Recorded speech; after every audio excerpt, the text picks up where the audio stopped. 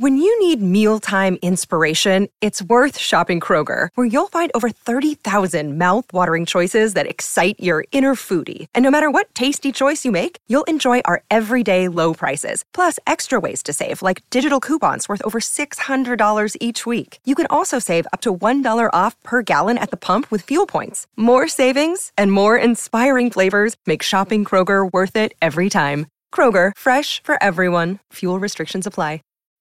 When you need mealtime inspiration, it's worth shopping Kroger, where you'll find over 30,000 mouth-watering choices that excite your inner foodie. And no matter what tasty choice you make, you'll enjoy our everyday low prices, plus extra ways to save, like digital coupons worth over $600 each week. You can also save up to $1 off per gallon at the pump with fuel points. More savings and more inspiring flavors make shopping Kroger worth it every time. Kroger, fresh for everyone. Fuel restrictions apply.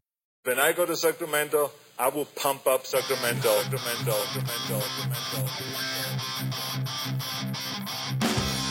Turner Sparks just got married and has moved home to America after 12 years living in China. Sir Michael Ira Kaplan has 2 kids, a wife, a job, and has spent his entire life in the USA. Neither one can figure their country out.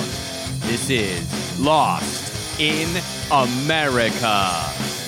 All right, everybody, welcome to Lost in America, episode 57, back in the park. Live from the park, baby. My name is Turner Sparks. I'm Kaplan, Hollywood Cap. You can find me at Turner B. Sparks on Twitter. You can find Hollywood Cap at KAP Cap in America. This week on the podcast, we have another one of my favorite comedians. Last week, we had Jimmy Schubert. He was a great one of my favorites. This week, Ruben Paul, another one of my favorites. I met Ruben in 2012 in Hong Kong. I was in a competition out there. He was the celebrity kind of like headliner for the competition. I got 3rd place. Then we took a boat to Macau, did a show at the MGM. We drank so much booze, they stopped giving alcohol to comedians. Wow, you ruined it for everybody. Crowning achievement. Wow. Ruben Paul and I saw you opened for me the other night, last week in L.A.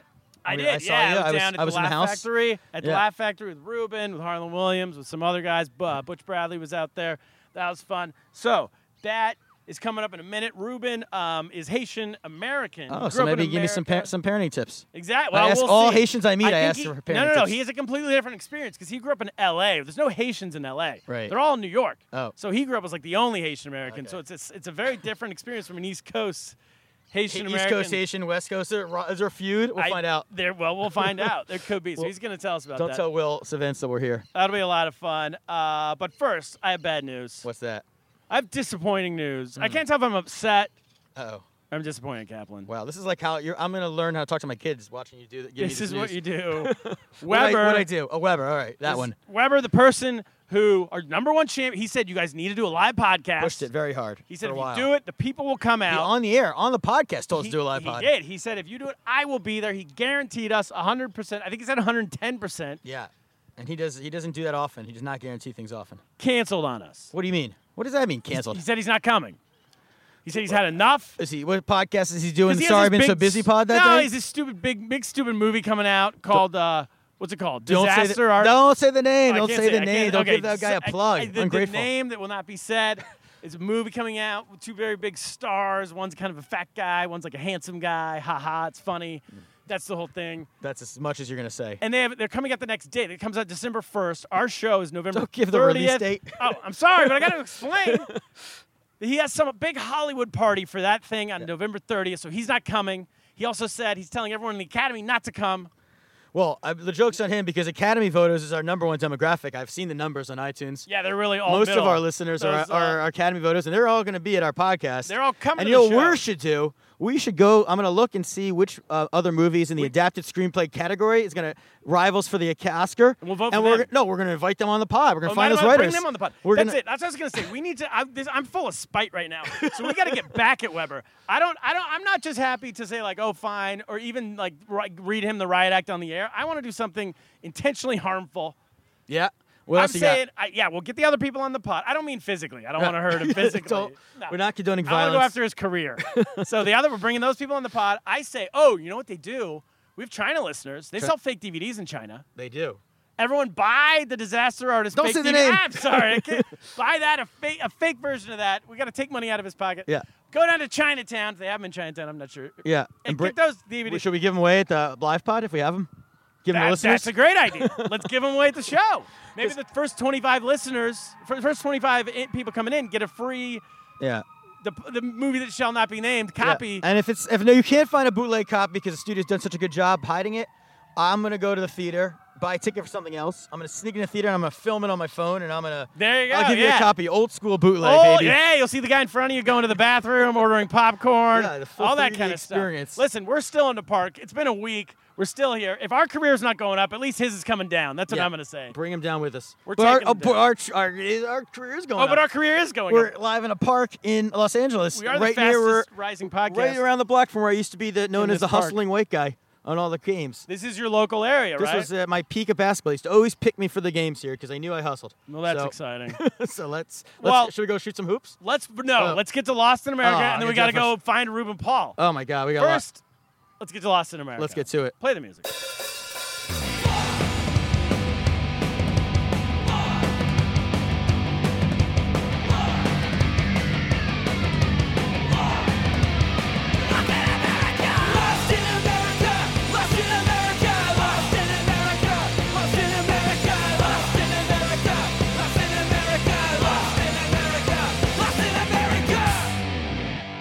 All right, we're back in the park, still in the park. Kaplan, I think I'm lost in America this week. Is that what it is? I think you're always lost. We have a in New America. York City election coming up. I didn't even know about this. And I've convinced you to become a New Yorker. I'm a new New Yorker. First, Yeah, so they sent you what is this, a ballot? It's not a ballot. It's like because a I got like a thing, explanation of the candidates. a guide, a New York City voting guide. And I was So going to go guide through it with me. you and try to give it some ideas because we're the alt middle, but We we're are. still forming our party. We're in the early years of this We movement. are. We sort of figured it out a little bit more last week with Jimmy Schubert, although he might be on the fringe of the alt middle.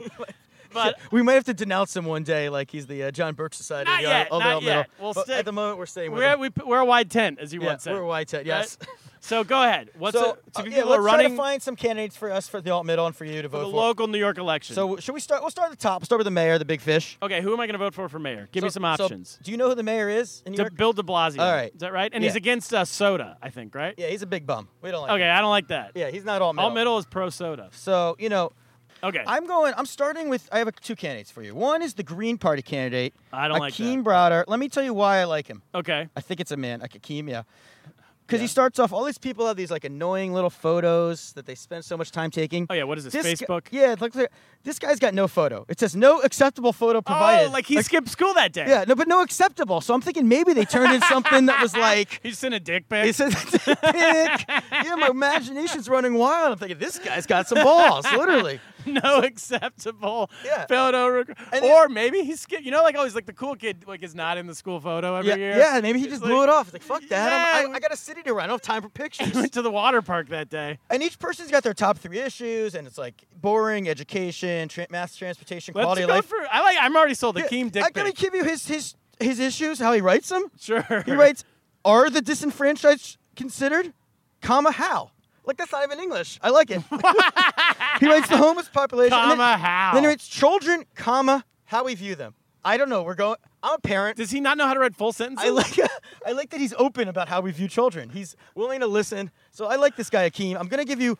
I'm actually already sold You're on already Akeem, but I'm gonna give you one other candidate named Bo Dietl. I don't know if you've seen I this like guy. that, Bo. You know that guy? Have you seen him on like Fox and stuff? I have not. I just he's like a the real name. character. He sounds like a blues singer. Can I tell you the party he's a member of? Sure. The party's called Dump the Mayor. That's his party. Oh, I'm in. Yeah. So this guy's a real character. So I like him. Bo And Dietl. There's a guy named Mike Tolkien who's a member of the Smart Cities Party. So you can just make up parties Yeah, now? you can make up parties. He's a tech guy. He's an entrepreneur. I don't know. He's a little douchey sounding. I don't like I'm gonna that. Mix this I don't guy. like tech and entrepreneur for me, even though I am an entrepreneur. I once was. Tech. I'm out on tech. I'm out on smart anything. Smart water, smart whatever. Yeah. Tech. I don't Well, like Bo Dietl says the city is sinking fast, but with your support, we'll bring it back. It's a it. good Oh, sales that's pitch. like make New York great again. Yeah, and he's a real character. I've met him, but I think we're gonna go with Akeem, right? Let's go Akeem. Okay, we're going to Akeem dick pic. Akeem. Is, Issue 1. Now we got mayor. public advocate. You got your same thing where you got a Democrat. What does public advocate mean? I don't know. I don't know. They advocate for the public. It's like I'm already out. No vote for them. there's a guy who's a member of the Stop de Blasio party. Okay, I like that. Now all these people include pictures of themselves. Okay. Anyone? There's a libertarian who says, I'm not waiting to get elected before going to work. He's already doing this app that he's got. He's just working on it. Oh, cool. So What's his app for? His Ints? we've already a smartphone app that is going to help. I don't know. I got to read too much. What? A smartphone app. He's making an app Wait, about. his app's for a smartphone? This guy's really My revolutionizing goal is to the world. distribute the power of the politicians to every New Yorker. We're doing this by building smartphone apps, establishing a live stream channel, and You know what? It's a lot of nothing. He doesn't say at any point here what the app does. He's got a I don't unique like him. 7-step process now. I don't like him. He's out. You know what? So I think we're just going to go with the guy who's in the Let's go with the guy with the bow tie. That's Who's the he? guy. Juan Carlos Polanco. Sold. He is, he loves New York. Done. All right. And he says dump the mayor. And he right? says dump the mayor.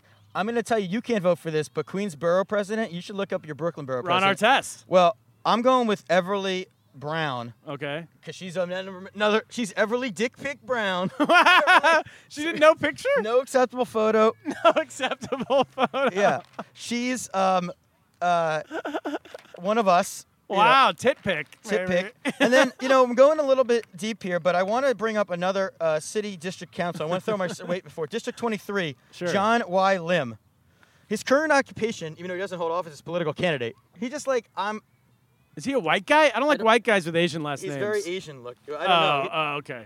And then this is his like, everybody else gives, a very like, I like what they say, their bios. It says a lot about a guy. Okay. So this guy says, raising of children can and should be taught. Children should play outside, and their laughter and interaction should be the measure. When there is more green, the air is cleaner, stress and crime is reduced, and newborns are born heavier.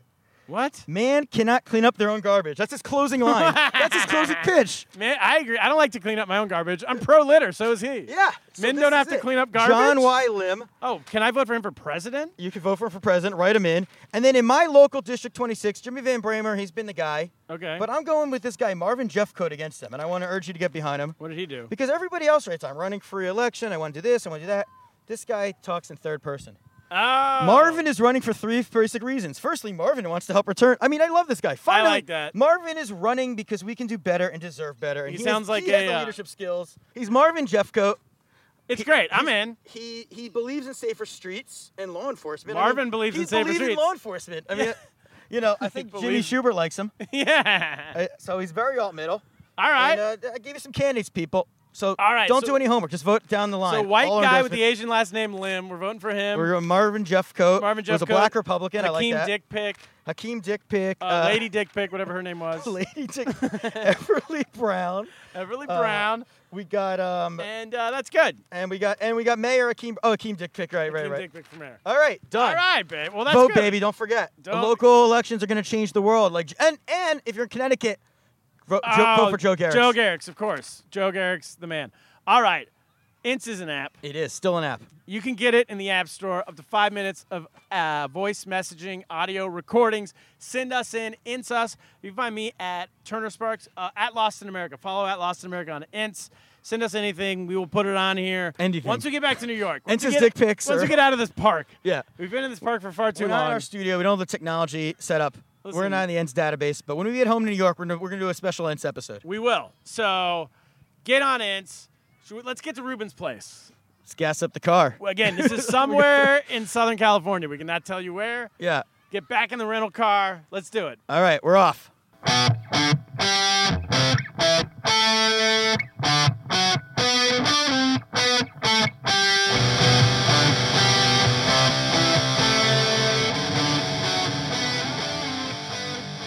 All right, we are back with Ruben Paul. Were you recording all this? No. Oh, I mean, it okay. was, but no is the answer.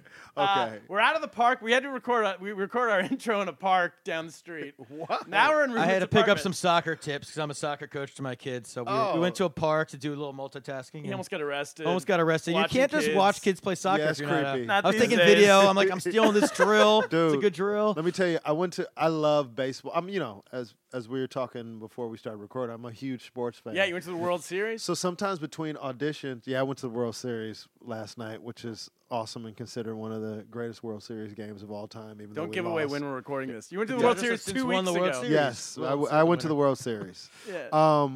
But I love sports so much. Like sometimes between auditions, if I had like time to kill, Yeah. one time I was driving by this park and it was a Little League going on. So I just parked my car and went and watched the Little League game. Oh, boy. And I'm sitting there in the stands. And first of all, I'm the only black guy in the stands at this white Little League baseball game.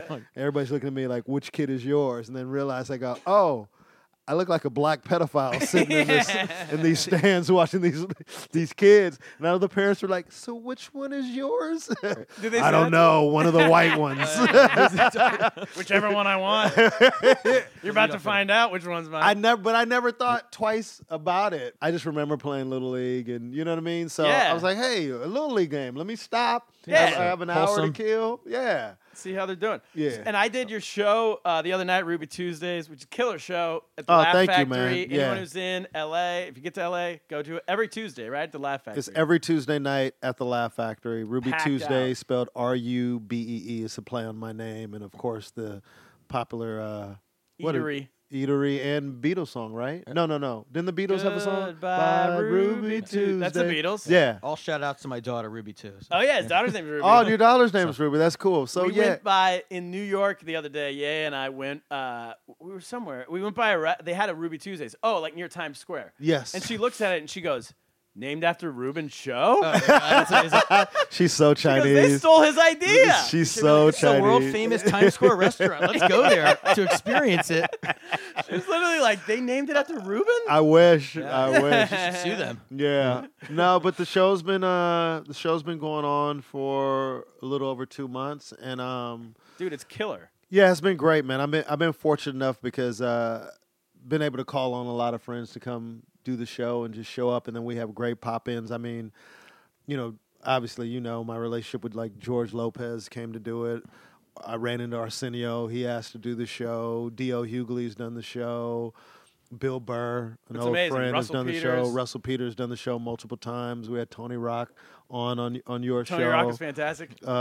Kaplan came, hung out. Cap I was in the came- show. Yeah, Oh, audience. Booby Gibson was there. yeah. Booby Gibson was Former there. NBA player. Former NBA player was there, and Harlan Williams from Half Baked and yeah, all that man. stuff. Dumb and Dumber Dumb and and all Dumber, that he's stuff. He hilarious. was there, and I've had Cheryl Underwood. I mean, I've had a lot of big names of people just coming to support. I just got a text message from Mark Curry wanting to do the show. Right. Oh, we talked about him two episodes ago. Yeah. Golden So State Warrior. he was one of the Former Golden guys. State Warrior. Yeah, he was one of the guys that I looked up to when before I even started doing comedy. So, for somebody like that to reach out and go, yeah, man, just hit me up. I want to do the show. That's So awesome. yeah, it's been great, man. And the thing is, me and you have talked about this in private, is when you do a show like this,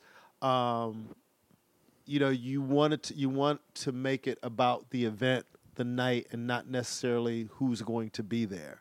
Because Yes, that's to how make it sustainable. Yeah. that's when it's sustainable. And the good thing is, like, even Dion Cole from Blackish dropped in a couple of weeks ago. And when I worked on the Def Jam thing, he was like, yo, I want to come back and do the show. So it's been a really cool thing. And to have an idea and to see it come together like it has been great, man. And the support that I've gotten, not only from the comedy community, but even the fans that have come out. And with my show, I promote diversity. That's what really, I think, sets my show apart from most shows, Totally. is the diverse lineups, and the audiences are, they're with it and they like it, and there's something for somebody.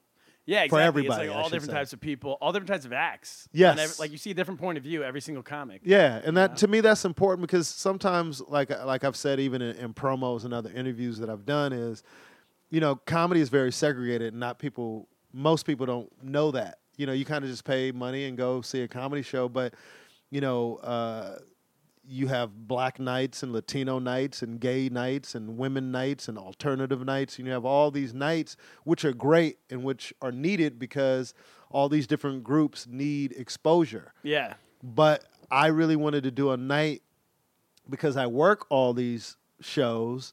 I just want to do a night where I got the best of everybody from all these different shows that I do and put them on one show. Yeah, and the other thing that's what you're proving with that is that it works also because it's funny. Yes. Ultimately, it needs to be funny. Yes. You can't just have funny this is funny, all alternative night. Oh yeah, everyone sucks, but they're alternative. Yeah. So go check it out. And, and the night that you were on, you were the Asian comic. I was. You were the Asian comic. Well, what's funny is when you started the Chinese, my boy looks at me and goes, I thought he was white. You just spent like 5 minutes introducing my whole backstory. Yeah, I did his whole backstory, and then I tell the audience, this is the whitest guy I've ever met in my life, which you are. You're top 5, one of the whitest white guys I've ever met. You're easily top 5. I mean, I survive on mostly. Cap is, Cap's top 5 Jewish. We're gonna go get soul food after this. That's how black compared to you. Me and Cap are gonna go get soul food after this. But but yeah, it was funny. And then you come up and then you start speaking Chinese, and I'm like, he really is white. He's from Sacramento. Yeah. Well, every once in a while, because I do that. I wasn't gonna do it, but you introduced me that way, so I'm like, I might as well say, And then I figured at least someone. This is LA. I feel like someone would understand me. No. That's 0 people. 0 people in New York. There's at least a few who were like, "Whoa, he really is." I know what he's saying. Yeah. There was fucking nobody. They're like, what is he doing? That was a blast. And you're from here. Born and raised. Wow. From LA, which doesn't happen very rare. often. Yeah. In comedy, I don't know. People come from everywhere to LA to do comedy. But your family is from Haiti. Yes. That's what I wanted to talk about, because we've had people on who it's like Haitian American, but like in New York, Haitian, like everyone's Haitian. Oh yeah. In LA, nobody's Haitian. It's like the Pauls. How they end up here? It's like I always say this. Like, I went to Montreal, which is kind of like, in terms of, they have a huge Haitian community in Montreal because the national language is French. Yeah. And when I meet Haitians like from New York, it's the same thing. It's like, my whole building was like all Haitians, and I never had that growing up. Like my family, I was isolated in that aspect, and it's tough to grow up in an environment where you're the only one in your kind. Like, you being Jewish, like there's Jewish communities where you have events you can go to, and it's like that for Haitians. Like Will Sylvans, he grew up around a ton of Haitians. And he grew up in a whole Haitian neighborhood or whatever, I don't know if he did, but and then you have the food. And then a lot of times, and he could attest to this, is like when you're in your own community, it's easier to navigate. Like when my father, when I finally went to college and my father moved immediately, I was hurt. I didn't understand. I was like, wow, why does he want to go back to why does he want to live in Miami? Like, what's this? Oh, your dad moved to Miami. My parents moved to Miami when I graduated high school. Oh, okay. And I couldn't understand like why they wanted to leave California. And then as I've gotten older, I realized that it was hard on my dad. Like he didn't speak the language very well. Yeah. There was no community there for him, so he was totally in a very foreign environment. Where if he'd have went to Miami, he would have never had to learn English. He can go to the store, he can go to the mall, and there'll be somebody there that can speak his language. There's a neighborhood called Little Haiti, which is not only, it's like a whole town. That's where my parents moved. Did they move there? They moved to Little Haiti. So it's one of those things where, some of the things that I took for granted. I remember years ago going to New York with an Italian friend of mine, and his mom lived in the Bronx in an Italian neighborhood. She didn't speak English. I go, man, how long has your family been here? He was like, 40 plus years. Yeah. And she doesn't have to learn English because everywhere she goes, there's somebody speaks Italian at the bank. All the stores she goes to, they speak Italian. You know what I mean? So I get it. I mean, like when I lived in China, the first year you get there and you have all the best intentions. Like, I want to live around only Chinese people. I want to learn Kung Fu. Yeah. Whatever, Wow, that sounded racist. I want to do. No, it's for real. Best intentions. I know. Based I want to learn Kung Fu and eat Kung Pao chicken all day. Chopsticks, baby. The whole damn thing. Yeah. And then you do that for a year. I can say that because I lived it. I literally did do that. Yeah. I mean, I didn't learn Kung Fu. Where's this Kung Fu, actually? You go for a year. Cat, where's the Kung Fu, Cat? Protect us in Don't LA. test me. It's coming out. We're going to go to some areas in LA and see if we break that out. Hey, this is my friend Turner from China. He's good. He must know Kung Fu. I'm white belt. No pun. So you get there, And then you do that, like 6 to 8 months of doing that, of Yeah. like, I'm only going to be around. And then at some point, you're like, you know what? Fuck it. I'm going to McDonald's. Yeah. Like, and then it all falls apart. And then you meet like some guy from England, another guy from America, a guy from Ireland or whatever. And then you find like a bar where like the foreign people hang out. And then 3 years later, you realize like you're not around any Chinese people anymore. You're Exactly. watching Just in your football and Because here's the thing, Yeah. most people, you just, I mean, we learned this from when we're kids, and I say it in my act. I mean, most people just want to feel, you just want to feel comfortable. You Totally. just want to fit in, and it's when. But that's the good thing sometimes about being outside of your comfort zone because it educates you more. So, as you get older.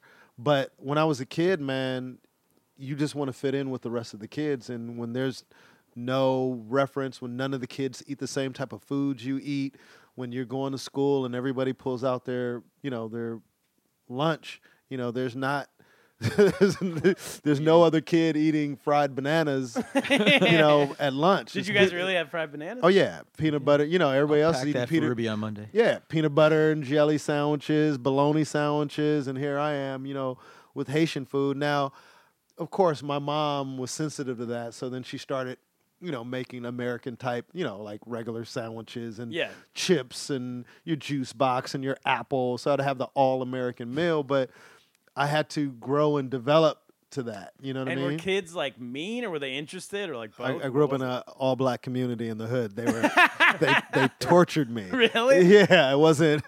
Which neighborhood? I grew up right on the border of Carson and Compton. And, Okay. But see, if I say Compton Carson, adjacent. yeah. But like literally, when I say Carson, I'm like, man, you ain't from the hood, and I'm like, really? The only difference between Compton and Carson is we have an IKEA. So, Okay, and now a soccer stadium, right? yeah. Yeah, but So that's people the- don't look at Carson as hood, but growing up, you got to understand the community I grew up in. Before, something called white flight took place. So there used to, ideally, Carson used to be Compton, and then they separated the cities like in the 70s, where they made it. Is it either the late 60s or the 70s where they became two separate cities? So what happened? Carson became a city that if you're an African American living in Los Angeles and and you had a good job or whatever, Carson would be the neighborhood you'd move to. So it was like a marketing thing almost. So it wasn't called Compton because Compton had a bad reputation. No, I wouldn't say that was the issue. I just think for whatever reason, during that time, I wasn't born then, but during that time when, I'm sure you had the Watts riots and all those things that preceded a lot of this. Yeah. For whatever reason, they became two cities. I don't know the Okay. reason why, Yeah.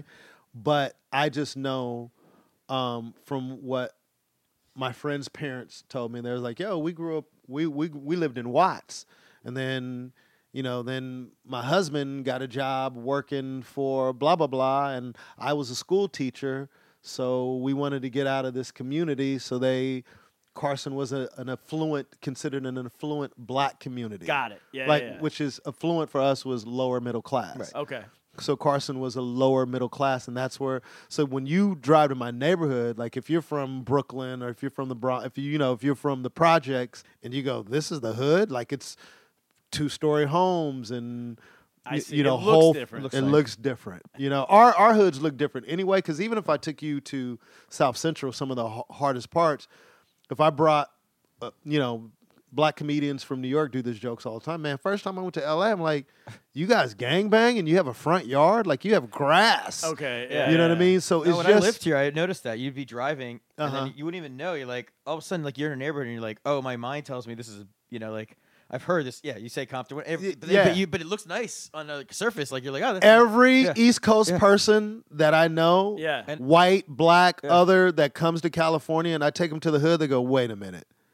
This is where people do drive-bys? Yeah, they want to see like. But you Yeah. Did you say that it's like at night? It like go during the day versus going at night is like two different night things? is a whole different like experience. Valencia, Spain. Yeah, it's a whole different experience. But they always tell you, and I'm sure this is just an American type thing, but definitely in California, like if you're looking for a new apartment or if you're house hunting, they always tell you go to the area at night when people are home because everything looks peaceful during the day. Yeah. Because most people are at work or doing whatever. But if you really want to see what a neighborhood is like, go around 6 or 7 o'clock. Yeah. You'll get a real good idea of the type of neighborhood you're moving into. That's a very LA. So I remember when I looked at apartments here.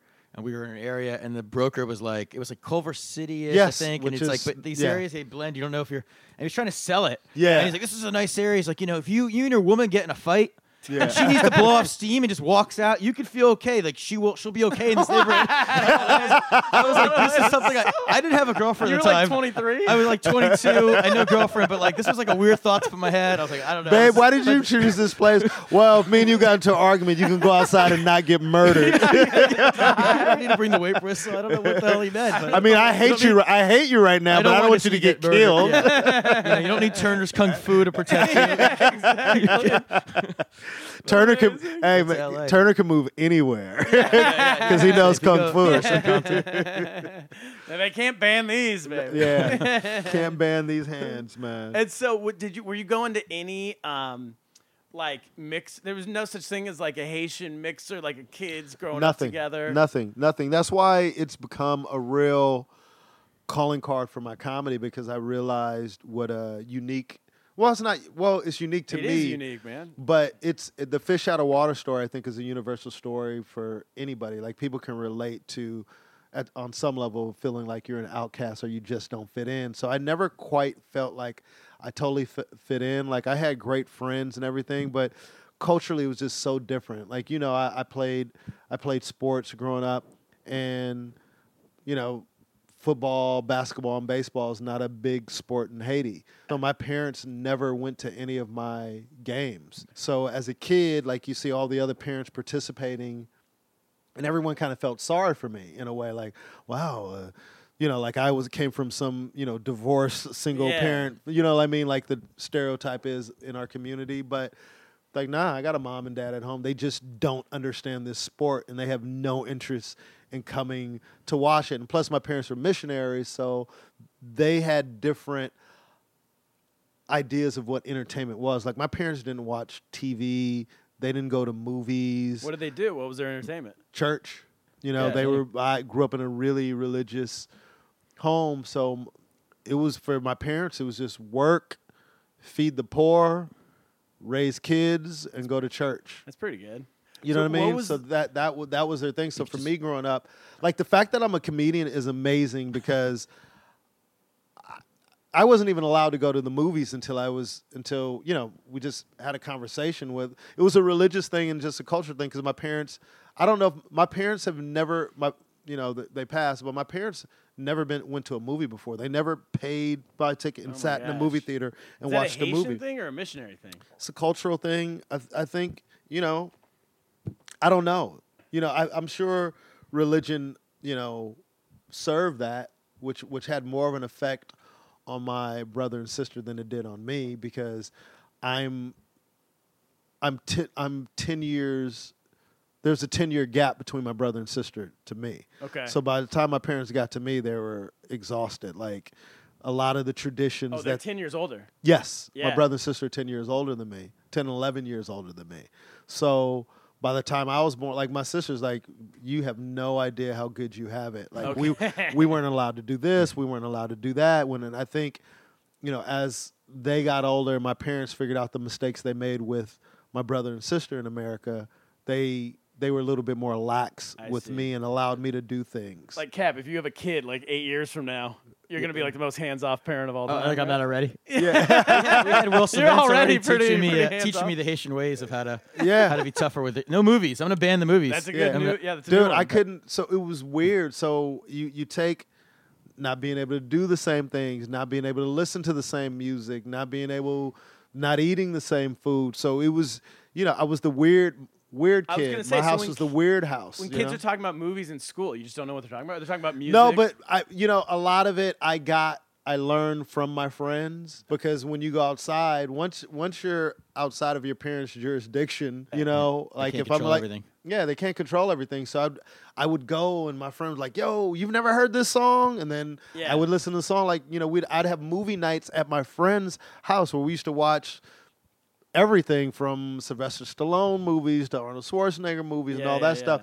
Now, I don't want to make it seem like my parents never evolved. They did evolve. Like, they got cable, but my parents didn't watch it. They got it everything was for the kids. Oh, that's cool. You know what I mean? So they got we got cable and these different things. Got cable. You know, so I was able to, but my parents, I was able to watch football games and baseball, but my dad never sat down with me and watched a game with me. This is why it's good that you should continue to keep going to Little League games, even if you don't have the kids there. Some kid there, parents aren't coming, and they can point at you and be like, Absolutely. "That's my dad." That's my dad right there. That's my black dad. Well, find a game with a black kid. This kid, he could be like a Swedish kid. Yeah, his parents are like, we don't like sports. Yeah. You never know. It was weird, and it was hard at first, but then my parents kind of explained it to me, because it's like they never came to my game, and even the coaches and stuff, they're like, wondering, like, where are your parents? Like, but again, my parents would pick me up from practice. Their reasoning was just they weren't interested, or they didn't think that wasn't something you had to do. It wasn't important. Or Let me tell you, man, when you come from Haiti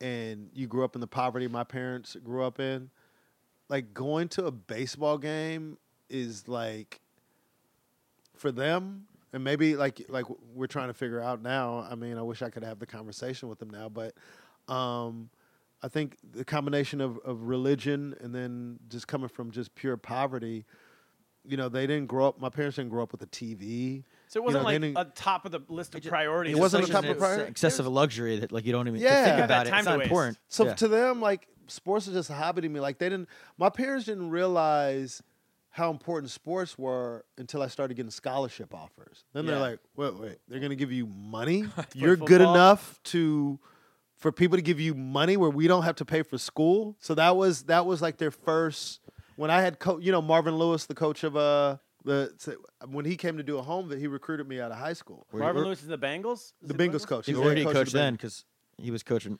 He coached at the university. When he recruited me, he was either at Pitt. No, he was at the University of New Mexico, because then he went to Pitt afterwards. So we did the whole home visit thing. How was that? So a college football coach comes into your home and talks to your parents and tells them about like why you're good enough at this sport of football to go to college for free. And hear what my parents and this wow, wait.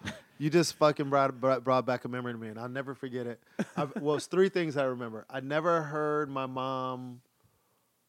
Like, my mom is my mom. She's married to my dad, and I never heard her ever talk about somebody being handsome. But she said that about Marvin Lewis. She's like, he's a really handsome man. And I just remember thinking, wow, that's the strangest thing I've ever heard come out of my mother's mouth, because she was just so asexual to me. You know what I mean? Yeah. And then the second and third thing that I remember was, she goes, they're going to pay for your school? And I go, yeah. And she goes, that's good. And I go, yeah. But the flip thing, I remember them telling me, like, we don't care if you go to college or not, as long as you're able to take care of yourself. So that's a really third world immigrant mentality. At that time, like, my parents never really stressed education. They were just like, don't get bad grades. Okay. You know what I mean? Like, but it wasn't like, you funny. need to go to college, you need to do this. That's like the stereotype of immigrant is that, though. Like, go to college, become a doctor, blah, blah, blah. Well, a great stat that I just heard, I think like 90%, I could be exagerating, so whoever's listening to this, don't fucking call Turner. No, that's the whole point of this podcast, is to make up lies. We just say things. Be confident. So like 90% of the black people that go to Harvard are like Haitian. Wow. Because there's a huge Haitian community in Boston. Malia Trump. Malia Obama. Yeah. So that in itself, I was like, wow. But now I think, when immigrants come to this country, they come for education. Yes. I know a bunch of Africans. They leave Africa to come here to study. The Chinese do that. They come here to study. But at that time, like, my parents were very simple people. You know what I mean? So my mom was like, they just didn't want to pay for me as an adult. That was their. I see. So whatever you have to do for us not to pay, We're all on board for that. Were they poor in Haiti? Oh yeah. Okay, well, they weren't like wealthy Haitians. No, came to America. no, not at all. And how they choose Los Angeles? Is that? Well, the missionaries that brought my parents to this country. Right. Okay. And that's who my sister is named after, one of the missionaries. Oh, cool. So both my parents were orphans, so I didn't have grandparents or anything growing up. So one thing that lends to the diversity in my comedy and just in my way of life is those missionaries that brought my parents over kind of became my surrogate grandparents, because like we didn't know anything about, my parents didn't know anything about holidays and Thanksgiving and all that stuff. So we would go over to the Pooler's house, and those were the missionaries, and they lived in Upland, which is a suburb, a city out probably 40 minutes outside of Los Angeles. It was this all-white neighborhood, but that's what we would do. We would go. This black family would go to, this family of immigrants would go to these missionaries' houses, and we would celebrate. And then my parents, caught on to the American tradition, so we would have Thanksgiving and Christmas, but not how other people did. Like, even when I started dating. Oh, yeah, how'd that go?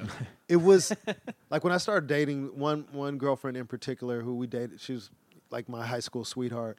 That's, like, the first time, like, I was, like, just saw, like, a real family, what most probably people would consider a normal family. Like American family. Yeah, like on holidays they had all these relatives that would come over and like, man, you got cousins and grandparents, and they would all sit down, have, where we were just, it was just my mom, my dad, my brother, and my sister, and then the occasional immigrant that would come and live with us when they were trying to transition into the U.S. Okay. Like, our house literally became a halfway house, for immigrants. So whether my parents had friends in Mexico or in Colombia or whatever foreign country, and when they would come to the U.S., they would live at our place for a little while before they got on their feet and they would move somewhere else. That's why I don't do this joke anymore.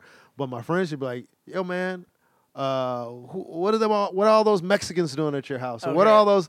Because it was so strange, because we had different families living with us at any given time. So that's how I grew. And they were all affiliated with the church. Was he all through They're all affiliated with the church. So they would come and live with us. I remember literally coming home from school, and there was a Mexican kid that was fucking in my bed when I came home from school. No warning, no anything. And I'm like, Mom, who's that? Who's in my bed? It's like, that's your brother. I'm like, my brother? This motherfucker just got here. What do you mean he's my brother? No. You know what I mean? And the kid shit under my bed. No. Like, and I'm like, how small do you have to be to shit under a bunk bed? He didn't shit. There's the top level of the bunk bed. What do you mean he shit under the bed? Yeah, how did he get under there? I just remember looking for a toy and seeing a pile of human shit under my bed, and that's a Mom. That's how you heard, Mom. Brother's gotta go. The brother's got to get the fuck out of here. It's time for brother to go. Don't tell Trump that story. These Oh guys, yeah, what they're doing. Yeah, that's why we don't want them in there. They're shitting under our beds. shitting under hardworking Americans. You just gave me a new joke, Cap. Oh, thanks. I'll be doing that tomorrow. Holy shit. What a great oh my God, that's funny. Yeah. Holy shit, that's funny. Yeah, that's why we don't want them here. They're shitting under our beds. Oh my God, that's let them funny. in, Shit under your beds. Or just don't have bunk beds. So that was kind of, and that's why when I tell, and there's this other weird thing, and Russell Peters, I have to say his last name, so you guys won't go Russell who. But that's the one thing that he laughs at me about, because when I see Haitians, I get way excited, like too excited. Where like I'll be in New York and Russell like, yeah, this dude's. I'm like, dude, you're Haitian. Yeah. And he's like, do the handshake. Yeah. Wait, can I relate this to something? Yeah, and they're like, yeah, I'm Haitian, dude. And I go, dude, I'm sorry. I'm from L.A. I didn't grow up around any Haitians and this and that. And they were like, oh, okay. Dude, this happened. This used to happen to me. When I was first got out to China, the town I was in Suzhou, at that time, 2004, there was no like foreigners out there. It was all Chinese people, right? Okay, yeah. And except I worked for like 7 or 8 like American, whatever, Canadian people. Beyond our group, there was nobody. So you would be at like the supermarket, and you would see some other guy down the 2 aisles away, and you run over to him and be like, yo, what are you doing? Where are you from? Why are you here? What's going on? And he'd be like, oh, cool. Nice to meet you, too. Yeah. And then I remember going into Shanghai where there's like 100,000 foreign people and doing that. Like, whoa, what are you doing here? And people look at you like, what the fuck? Why are you talking to me? I've been dude, I've been I don't know you. Get away. I'm trying to leave. I've been here for Buy some milk. I'm like, it's not cool that we're both from the same country. Yeah, Russell introduced me to a Haitian boxer. I can't remember his name off the top of my head.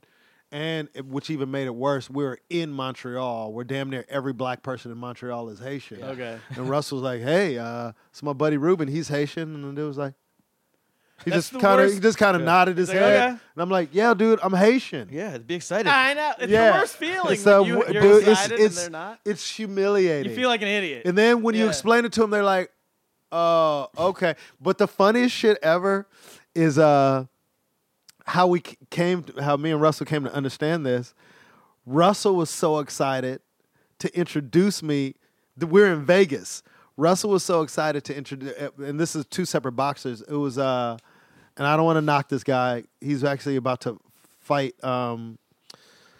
Deontay Wilder. I think his last name is Stavern. Okay. So Russell goes, I guess he's talking to Stavern. He's like, yo, you got to meet my buddy Ruben, man. He's Haitian.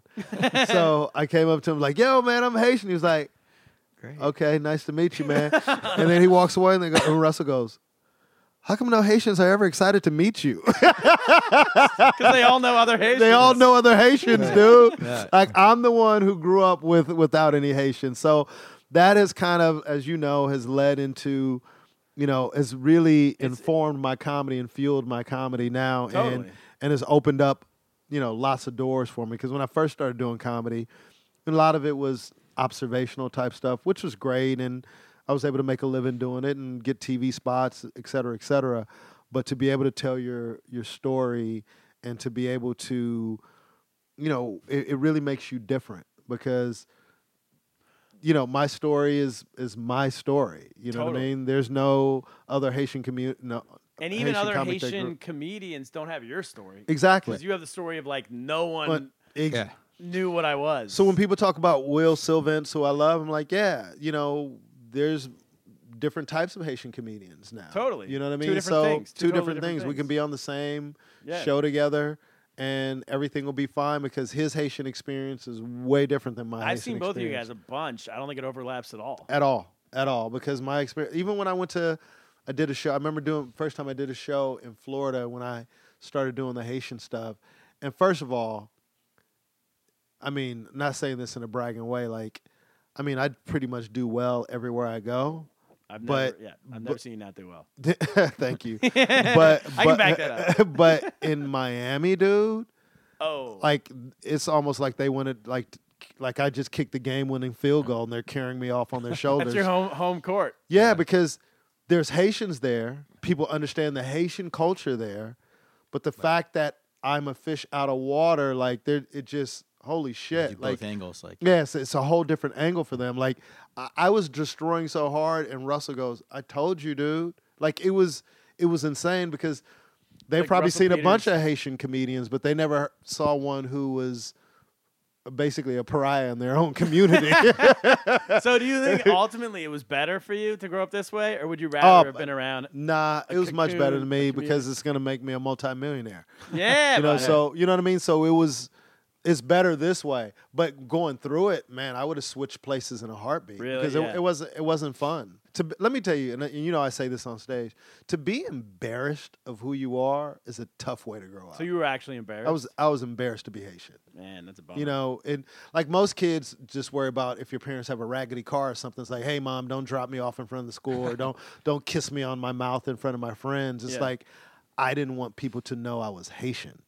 You know what I mean? So to start doing comedy, I have friends who've known me for 15 years and probably haven't seen me perform in a while, and they go, dude, I had no idea you're a Haitian. Oh, really? Because I never talked about it when I first started doing stand-up. If you don't talk about it, it's not apparent. You wouldn't know. Exactly. And that's why I have material that fuels that also, is the fact that, So I'm some undercover agent, but I just didn't want people to know. When girls used to call my house or even friends used to call my house, when landlines were around, I would dive to answer the phone because I didn't want them to hear my parents' accent. So you make up a story with the girls where you're from? Oh my God, dude. Dude, I remember being on the phone. You know when you're a kid, like you stay on the phone late after your parents tell you to go to bed, and then my father would be, Wuben! I told you go sleep too. And then pick up the phone. Yeah, he'd pick up the phone and fucking be yelling at me on the phone, and then it'd hang up, and there's this dead silence, and then you just hear like, dude, it would be dead silence, Cap, and all you hear was like, who is that? Oh no! Let's cancel that movie tomorrow. Oh my! I have plans. Dude, to hear a chick go, who was that? Oh. And then you go, that was my dad. Why do your parents talk so funny? What's wrong with your parents? Why your parents talk like that? Oh, no. So all these explanations, man, just builds this shame over the years, man. It was one of those things, man, where now at this moment, I'm thoroughly grateful and I'm embarrassed that I used to be embarrassed. When was the switch? I wish I could apologize to my parents. I think the switch came with me more when I started working with Russell because he was really, because, he's so huge globally. And he was just like, why don't you talk about being Haitian? Yeah. So that was not that long ago, 10 years ago or something? Or yeah, less? Probably. I started talking about being Haitian probably in the last 6 or 7 years. Wow. Probably right when I met you. Yeah, close to that time, like right before that time. So maybe it could be 10. And it's just made a huge difference in everything that I've done. And like I said, I'm embarrassed now that I used to be so embarrassed about it.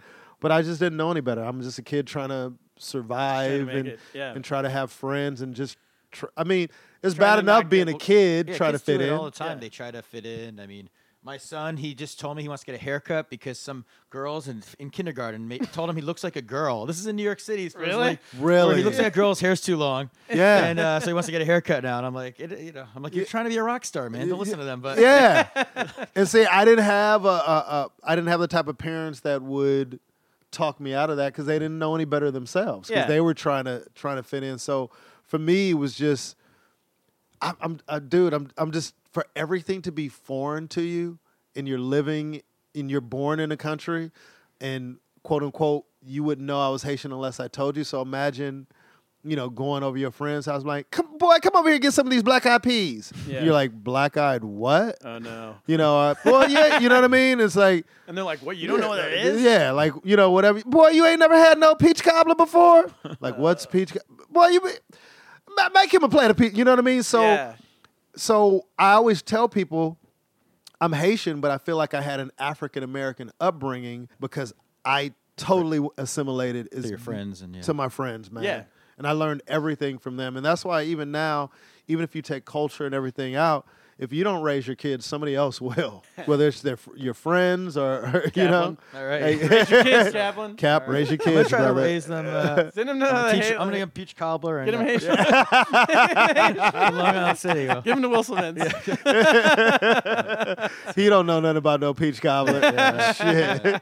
That's not a Haitian dessert. No, that's weird.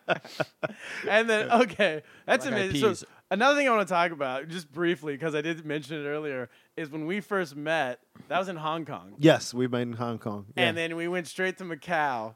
Oh, man. Oh, yeah! And then we set a record, set a rule that it still exists at the MGM Hotel in Macau today that you're not allowed to give free alcohol to the comedians. What did you guys do? What happened? Man, Dude, it's their fault. It was open bar, and we went on the tequila, I think. Yeah, Did man. you trash the place? You're throwing TVs out of rooms? No. It was, we can't get into specifics, but we had a great time. But, well. Oh, and one thing, sorry, before you go, that I've seen you do your material, your act about growing up in L.A., all different neighborhoods. Yeah. With being Haitian American. I've seen you do that in China, and everyone can relate to it. Yeah. Well, that's the thing. It's funny because, like, a less experienced comic will come up to me and go, so you're not going to be able to do that L.A. stuff. And I go, I can do that anywhere in the world. And he's like, how? I go, because I'm talking about me. It's my experiences, and I just explain everything to them. And I try to write in that way comedically now. So I write in a way where I don't have to not do my jokes just because I'm somewhere else. Totally. You know, because I never tried to follow that pattern, by the way. It's important, man, because you want to be able to be yourself at all times. I never want to have to pander or go, hey, man, they want to hear these types of jokes. Like, tonight. what's the local bar where everyone goes? What's the local strip club? Like, you hear comics do that. I still hear comics. Yeah.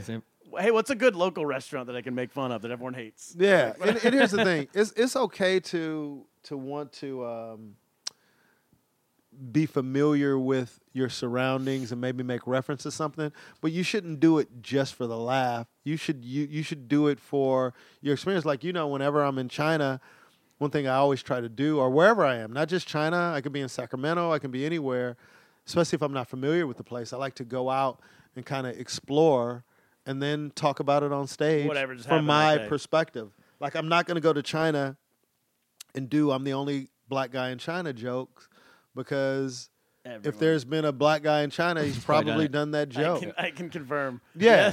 Yes. So, I just want to be as honest and as personable and as personal as I can be on stage. Yeah. And that will ensure originality to a certain level. Totally. I don't have to worry about people talking about Crazy Gladys, because that's my actual sister. Yeah. You know what I mean? Gladys. So I don't have to, you know what I mean? I don't have to do that. No one's talking about your sister. You're the only one talking about your sister. Exactly. Yeah. So it's... You hope so. Yeah. Yeah, there might be a comedian that she's affected their lives every time about, I got robbed by a bitch named Gladys. Hey, man, that's my bit. Damn it, you're doing my material. You're stealing material. Please change the name. You got robbed by your sister? No, but still.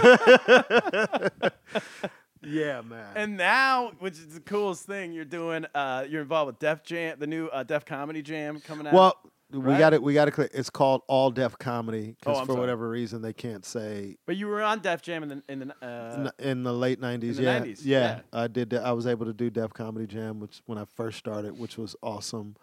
And now you're doing it. It's All Def Comedy with. Tony Rock is the host. Yes. And it's gonna debut in December. And I didn't perform on the show. I just assisted him in writing and doing stuff for the show. I was the head writer on the show, which was cool. I saw the 25th anniversary thing on Netflix. Yes. Have you seen that, Kaplan? It's amazing.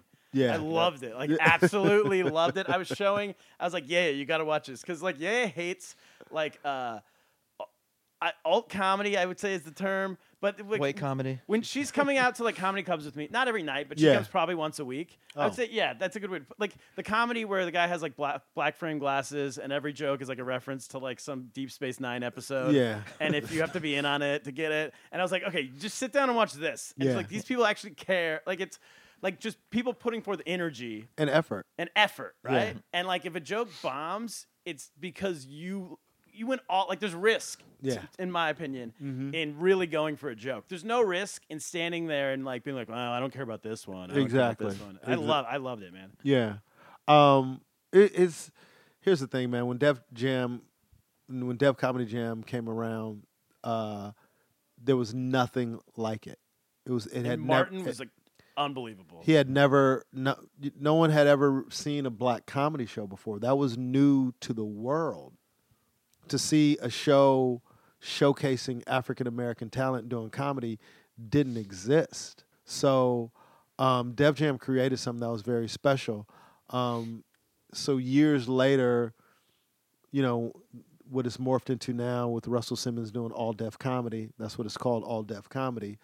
To be a part of that, anything that Russell Simmons does, and for the host to trust me, to bring me in and for Tony to have that confidence in me was real cool. And I've done lots of cool things in my career and worked with some of the biggest names in comedy, but it's kind of cool to be involved in something that's going to air on HBO, and when the credits roll, boom, my name will be on it, and not as a performer, which is bittersweet sometimes. Yeah, but I mean, to be involved in it more heavily than just you'll be involved in every episode. Exactly, the whole thing. Yeah, the whole thing. Which I had to look at it before, because as a performer, you want to perform. Sure. And it's like, yeah, I did Def Jam before. It's like, man, why am I not doing All Def Comedy? But there's a time and a place for everything, and to be honest with you, I'm working that. Even if it was offered to me at this moment, I wouldn't have wanted to do it, as a performer, because I'm working on the special, and we're going to be doing the special soon, and I'm really consumed with the doing not only doing my own special, but possibly doing a Ruby Tuesdays special, or even a series. Oh, that'd be amazing. Yeah, so those are some of the things that are in the works. There used to be the show in New York called Live at Gotham, or Yes. Gotham Comedy Live. Yeah. It's gone.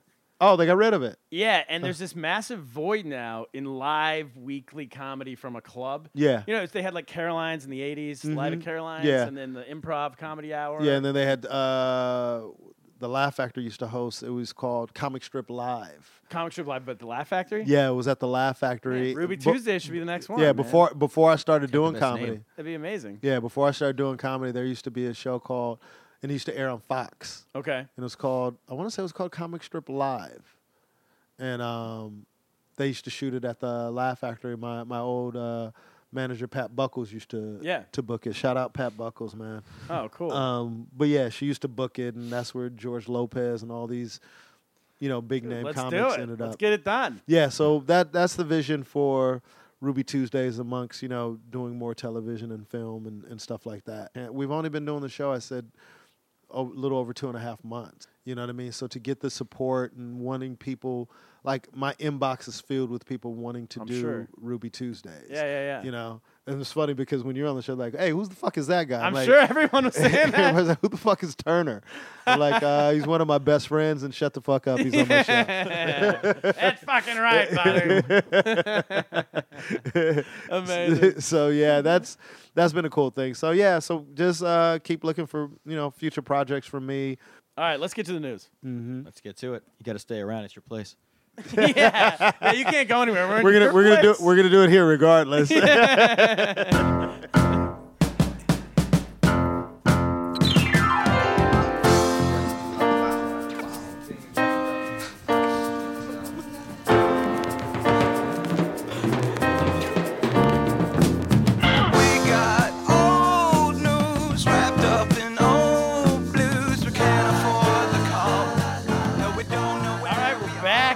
First news story of the week. Woman drives wrong way down expressway for 10 kilometers and then then blames the GPS. Well, first thing that comes to my mind is, I mean, the stereotype is alive and well with that one. But oh, yeah.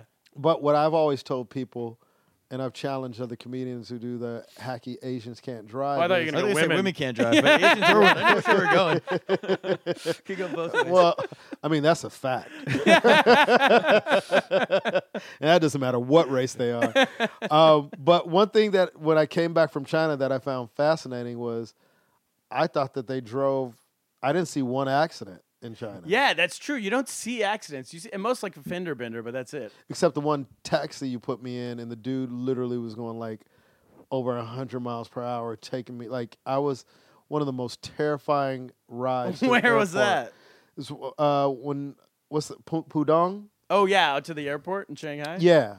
We had just finished the shows in Shanghai, and you put me... I think that's like my fault. You put me in the cab. We've had 2 cab experiences, but this one was heading to the airport. Because I couldn't remember why. I think you had to head back to Suzhou. Andy was... it was like 1 hour in the opposite direction where I was going. I was going 2 hours the other way. Yeah, and of course, Andy's MIA as usual. I blame Andy. I know Andy's not going to listen to this. Yeah, as usual, Andy. Andy couldn't take me. Andy So you guys decided... And then Andy's really selling out. Andy's solution to everything is, if you have any problems, just call me. I'm like, dude, I got to be able to have the conversation with the Chinese guy to even let him know that he's going to be talking to you. And like, just hand him the phone. To use his phone to call you? Yeah. Okay. So anyway, you guys ended up getting me. Yeah, that's what happened. You're supposed to you're going in the opposite direction. Andy had a meeting, so you guys got me a cab, and supposedly you had explained everything already. Yeah. And then I realized everything wasn't totally explained. But, yeah, I didn't die on the way there. But back to this chick who can't drive. Well, I mean, there's a video of her where she's explaining to the police officer that she was just following the GPS and shows them. She claims it's not her fault. She was driving down the highway, but on the wrong side. Right, and it's like split. Can I tell you that I believe her? Oh yeah. And you want to know why? Why? Because on our way over here. I lived in LA for 2 years. I was like a messenger. I drove everywhere. I know these streets still pretty well. Pre-internet.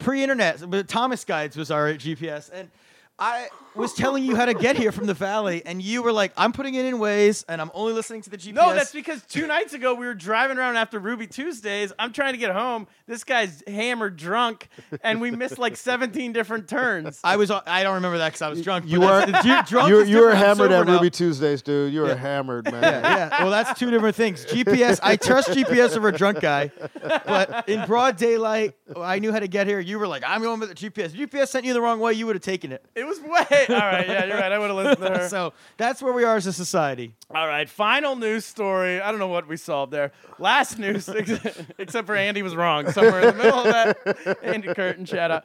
Last news story of the week. This comes from Taiwan. Oh, this is Teddy Kaplan might be interested in this. All right. His son's a big fan of Taiwan, not China. No. He's a big fan of China. Don't get him in trouble. Sorry. Why? That's just No, so my random. brother, my son believes in the one China policy. Yeah, he's a big one China policy. We'll have to post a video for our Chinese listeners of him like getting angry at a there's like a map. It's like an interactive map, and he presses on it. And Taiwan is a country. It's got every country, all these countries of the world, and it gives you facts about each country. And it gives you a fact about Taiwan. And he just looks at it. He's like, but Taiwan, why is it saying Taiwan's like, a country? Taiwan's part of China. Yeah, he's like, why is this lying? He's like, this game is lying. He's 5 years watches old. these YouTube videos that have Taiwan as a... Auntie Ye has indoctrinated him. Yes. Wait a minute. So your son, but I'm trying to figure out how did he become fascinated with it? He's really into geography. So if listeners out there want to educate their kids, forget school. Because at school, we know they're not teaching them anything. You go on YouTube and you watch all sorts of videos, and they have all these different countries of the world, and they have these catchy songs. And they go really deep. Like there'll be like a country, like there's like a Germany one, and it's like it's like every district of Germany, or like they have a California one where it's all the counties of California. Really? And it's like in a rhyming song. So there's like a China one, and they list Taiwan as like almost as if like it's a state in China. Yeah. So he's very literal with the states. He thinks England's a state in the United Kingdom. He doesn't understand that. He thinks Taiwan is a state How of China. old is he? He's 5. Oh, that's awesome. So He's going to grow up and teach. I was going to say he's going to grow up and teach geography, but with a name like Kaplan, he's going to do bigger things. All right. I like the reverse discrimination, whatever that is. Positive discrimination. He'll be representing you soon. It was positive discrimination. Positive stereotypes. I wish we had more of. Yeah, can't get mad at that. Last news story from Taiwan. A British expat with a Taiwan face tattoo gets arrested for drunken driving. Repeat that? A British expat with a Taiwan face tattoo gets arrested for drunken driving. He has Taiwan tattooed on his forehead, like the Chinese characters for Taiwan. Goodness. Is that why he got arrested? No, these are two separate incidents, but they both happened within a week of each other. So a week ago, he was out drunk at a bar in Taiwan, got into an argument with someone about is Taiwan part of China or not. Okay. And the guy said Taiwan is part of China, and he said no, it's not, and I'll prove it to you. Like I'll prove my allegiance to Taiwan that I'll get it tattooed on my forehead. But it's a British guy. He's a British guy. So, okay. And then he did get it tattooed on his forehead. And then the next morning he woke up and there's all these pictures already of him on Facebook from like the tattoo parlor. Oh my God. And he went online. He was like, I'm sorry, I was drunk. I might have I do still support Taiwan, but I've overstepped like my bounds. He says he admitted it was a rash decision. Yeah. No shit. So to make up for it, I'm going to get a tramp stamp of Big Ben. My goodness. So this guy's clearly falling off the edge. Here's the thing, dude. Arrested for drunk driving. And to wrap up that last news story, I just don't. I think it's more of a generational thing because it was a prison thing, and I never want to sound like the angry old man like Jimmy Schubert, but who I love. Shout out Jimmy Schubert. I was gonna say Cosby, but that's worse. But the tattoos on the face is a very common thing I see now, man. Is it common? Oh, is it very? Did it start? Because remember when Tyson got it? It like shocked the world. Yeah, and It maybe seemed like a crazy Tyson thing to do. Yeah, but everybody thought Tyson was crazy when he did it, but now, like, dude, look at Lil Wayne. But I always say if you're gonna put tattoos on your face, man, make sure you're gonna be hugely successful because you're not going to law school and show up to court with tattoos. Or already be successful. Yeah. Right. Yeah, already, you know, it's just. But I've been starting to see. I think you're allowed to say that without being like. I saw some professional. Professional athlete. I can't remember who it was. Had like tattoos going. Who was it? Oh, the dude who's complaining for the Steelers now, Martellus Bryant. Okay, he has tattoos on his face. Yeah. Yeah, pull your pants up, Martellus. You better have a secure income stream. Yeah. I'm telling my kids both that message. I'm taking that home with me. Yes. Back to New York. No tattoos in your faces either yet. Well, for you, they can't get buried in they can't get any tattoos. Jewish cemetery. But, oh, yeah, they're definitely not going to sneak into the cemetery on their face. Unless there's a horrific accident where their face gets blown off. You can bury them one side up or down, and they'll be fine. But not on the face. Cap is hilarious, dude. You're hilarious. And Teddy's going to get a China stamp, dude. to show his allegiance. I need to ask you a cultural question just to make sure that I'm accurate. So Seder is when they chop the dick, right? No. That's Seder's a dinner. Seder's a dinner. Oh shit! What? Seder means order, and it's like the order of the Passover meal. Yeah. Which one is when they clip the clip? That's the bris. The bris. The bris. Yes. Like a brisket. Yes, bris, right. The opposite of Seder. Yes, the complete opposite of Seder. Yeah. I was trying to explain. You know, we were walking by the other day the place where Teddy had his bris. And I'm like, oh, when you were a baby, we had a party for you in that room. And he's like, I was like, your first birthday is before you were 8 days old. We had a party. And I got invited to a bris. What? And they didn't really give me the full information. You thought it was a Seder? I thought it was barbaric, man. I was like, what the? Wait, what do they do? I've never seen. I mean, I know what they do. Oh, man. This is what we do. Everyone watch? Everyone watches. Yeah. The moil, he says a thing. He introduces what we're going to do, this ancient thing. And I was grabbing I was literally grabbing my pacifier, and then boom, they snip it. And then he cries. And then afterwards, we have bagels. We give each other stock tips. It was awesome. And, give each other stock tips.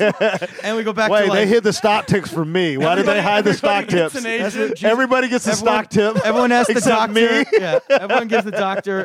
Can you look at this thing? Is this okay? I got to, it's very legal advice. We hit every stereotype. Oh, my God. Geography. No. Yeah. My kid will never learn geography. He's gonna own the world. So yeah, it's a weird thing. I invited some people who had never been because I don't know. They didn't know didn't who you invite to a bris when we had it. Well, I was. Let me just say this. I was honored to be invited, but they just didn't tell me like, hey, everybody come over here. So it was in their backyard. So there needs to be like an email. So they had this dope tent. I didn't explain it. They had this dope tent in the back, and I'm like, oh, like I grew up going to church. I'm like, oh, it's gonna be prayers. It's gonna be cool. And then when they yeah, as a man, it's tough to watch. Yeah, it was even at 8 days because if it was any older, you'd be like, "This is not happening." Yeah, like tell me ahead of time, man. Like, just don't. You can't. Well, you can't even. You're not even supposed to like. The real thing is you're not even supposed to invite people. It's supposed to be like a thing that people just come to. That seems fine. They wouldn't know that. Nobody would know. I should show up at this person's bris. So you have to like send out an email to be like, just so you know, we're having a bris, and then you feel like obligated to go because you're. And you know me, dude. I'm not used to being in the back, man. So I'm like, fighting my way to get up front. I want to get front row. And you're like bribing people out of your front row. Yeah, and then when I found out what it was, I'm like, excuse me, pardon me. Yeah, front row seats are not worth excuse me, the same as I'm backing your way out? I'm going to go sit in the back. I'm going to Rosa Parks it back here. I'm going to go sit back here, man. You guys can have this. That's a good warning. I will be avoiding brises in the future. But I'll hit a Seder. The Seders are much more fun. I'm all in for Seders, man. I'm all in for Seders. There's bread at brises, though. No bread at Seders. So. Yeah. That's fine. I'll skip bread. I can get bread elsewhere. Yeah, man. All right. Ruben, that's our pod. Ruben, thanks for doing it, man. Oh, thanks for having me, guys. I've been wanting to do it, man. Get out to Ruby Tuesdays. Cap, what should we do? I'm gonna go back to that playground and check out. There was a zip lining thing, and I'm gonna get the specs, and then I'm gonna get lost. All right, Hollywood, get lost, baby. We used to be number 10. Now we permanent one in the battle. Lost my finger. Mike became my arm. Pistol nozzle hits your nasal. Blood becomes lukewarm. Tell them, oh, be easy now. Squeeze this shaman. Test why cleft. See that flesh get scorned. Beat so bad, make you feel like you ain't wanting to be born, John. And tell your friends, stay the hell out of my lord. Chicken George became dead George, stealing chickens from my farm. Another dead pigeon. If you're mafiosis, then I'm bringing on Haitian Sicilian. Nobody shoot me. My body's made a hand grenade. Girl bled to death while she was tongue kissing the razor blade. That sounds sick, maybe one day I'll write the horror. Blackula comes to the ghetto. Jackson Acura. Stevie Wonder sees crack babies becoming enemies in their own families. I'ma get them come, you know what we soon done. Gun by my side just in case I got the rum. A boy on the side of Babylon trying to front like you're down with Mount Zion.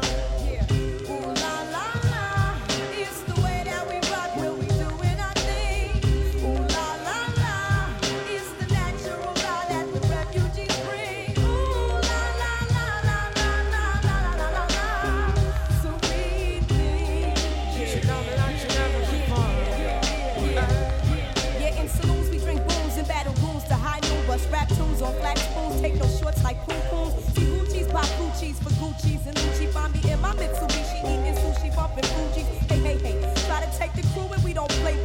Say, like Paul McCartney, not hardly odd. Look it up, I can see right through your bluff. Niggas huffing they puff, but they can't handle us. We bust, cause we fortified. I could never hide, secretly hot. Ride with cold cheese, died. I'm twisted, blacklisted by some other Negroes. Don't remove my polos on the first episode. You shouldn't diss refugees and the whole sound set booty and have to respect Jersey cause I'm super fly when I'm super high on the Fuji line. Ooh la la la, it's the way that we rock when we doing our thing. Ooh la la la, it's the natural law that the refugees bring. Ooh la la la la la la la la la, so we think.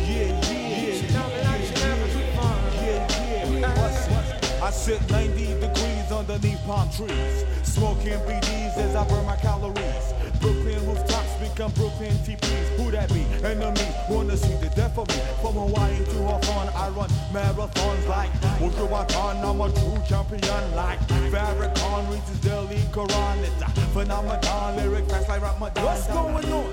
I'ma get and come, you know what we soon done. Gun by my side just in case I got the rum. A boy on the side of Babylon trying to front like you're down with Mount Zion. What's going on?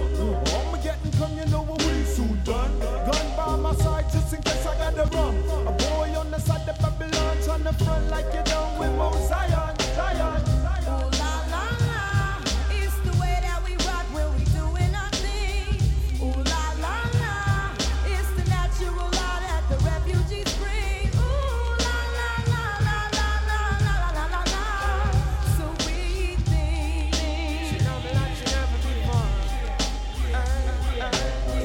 Ooh la la la, it's the way that we rock when we doing our thing. Ooh la la la, it's the natural law that the refugees bring. Ooh la la la la la la la la, so we think.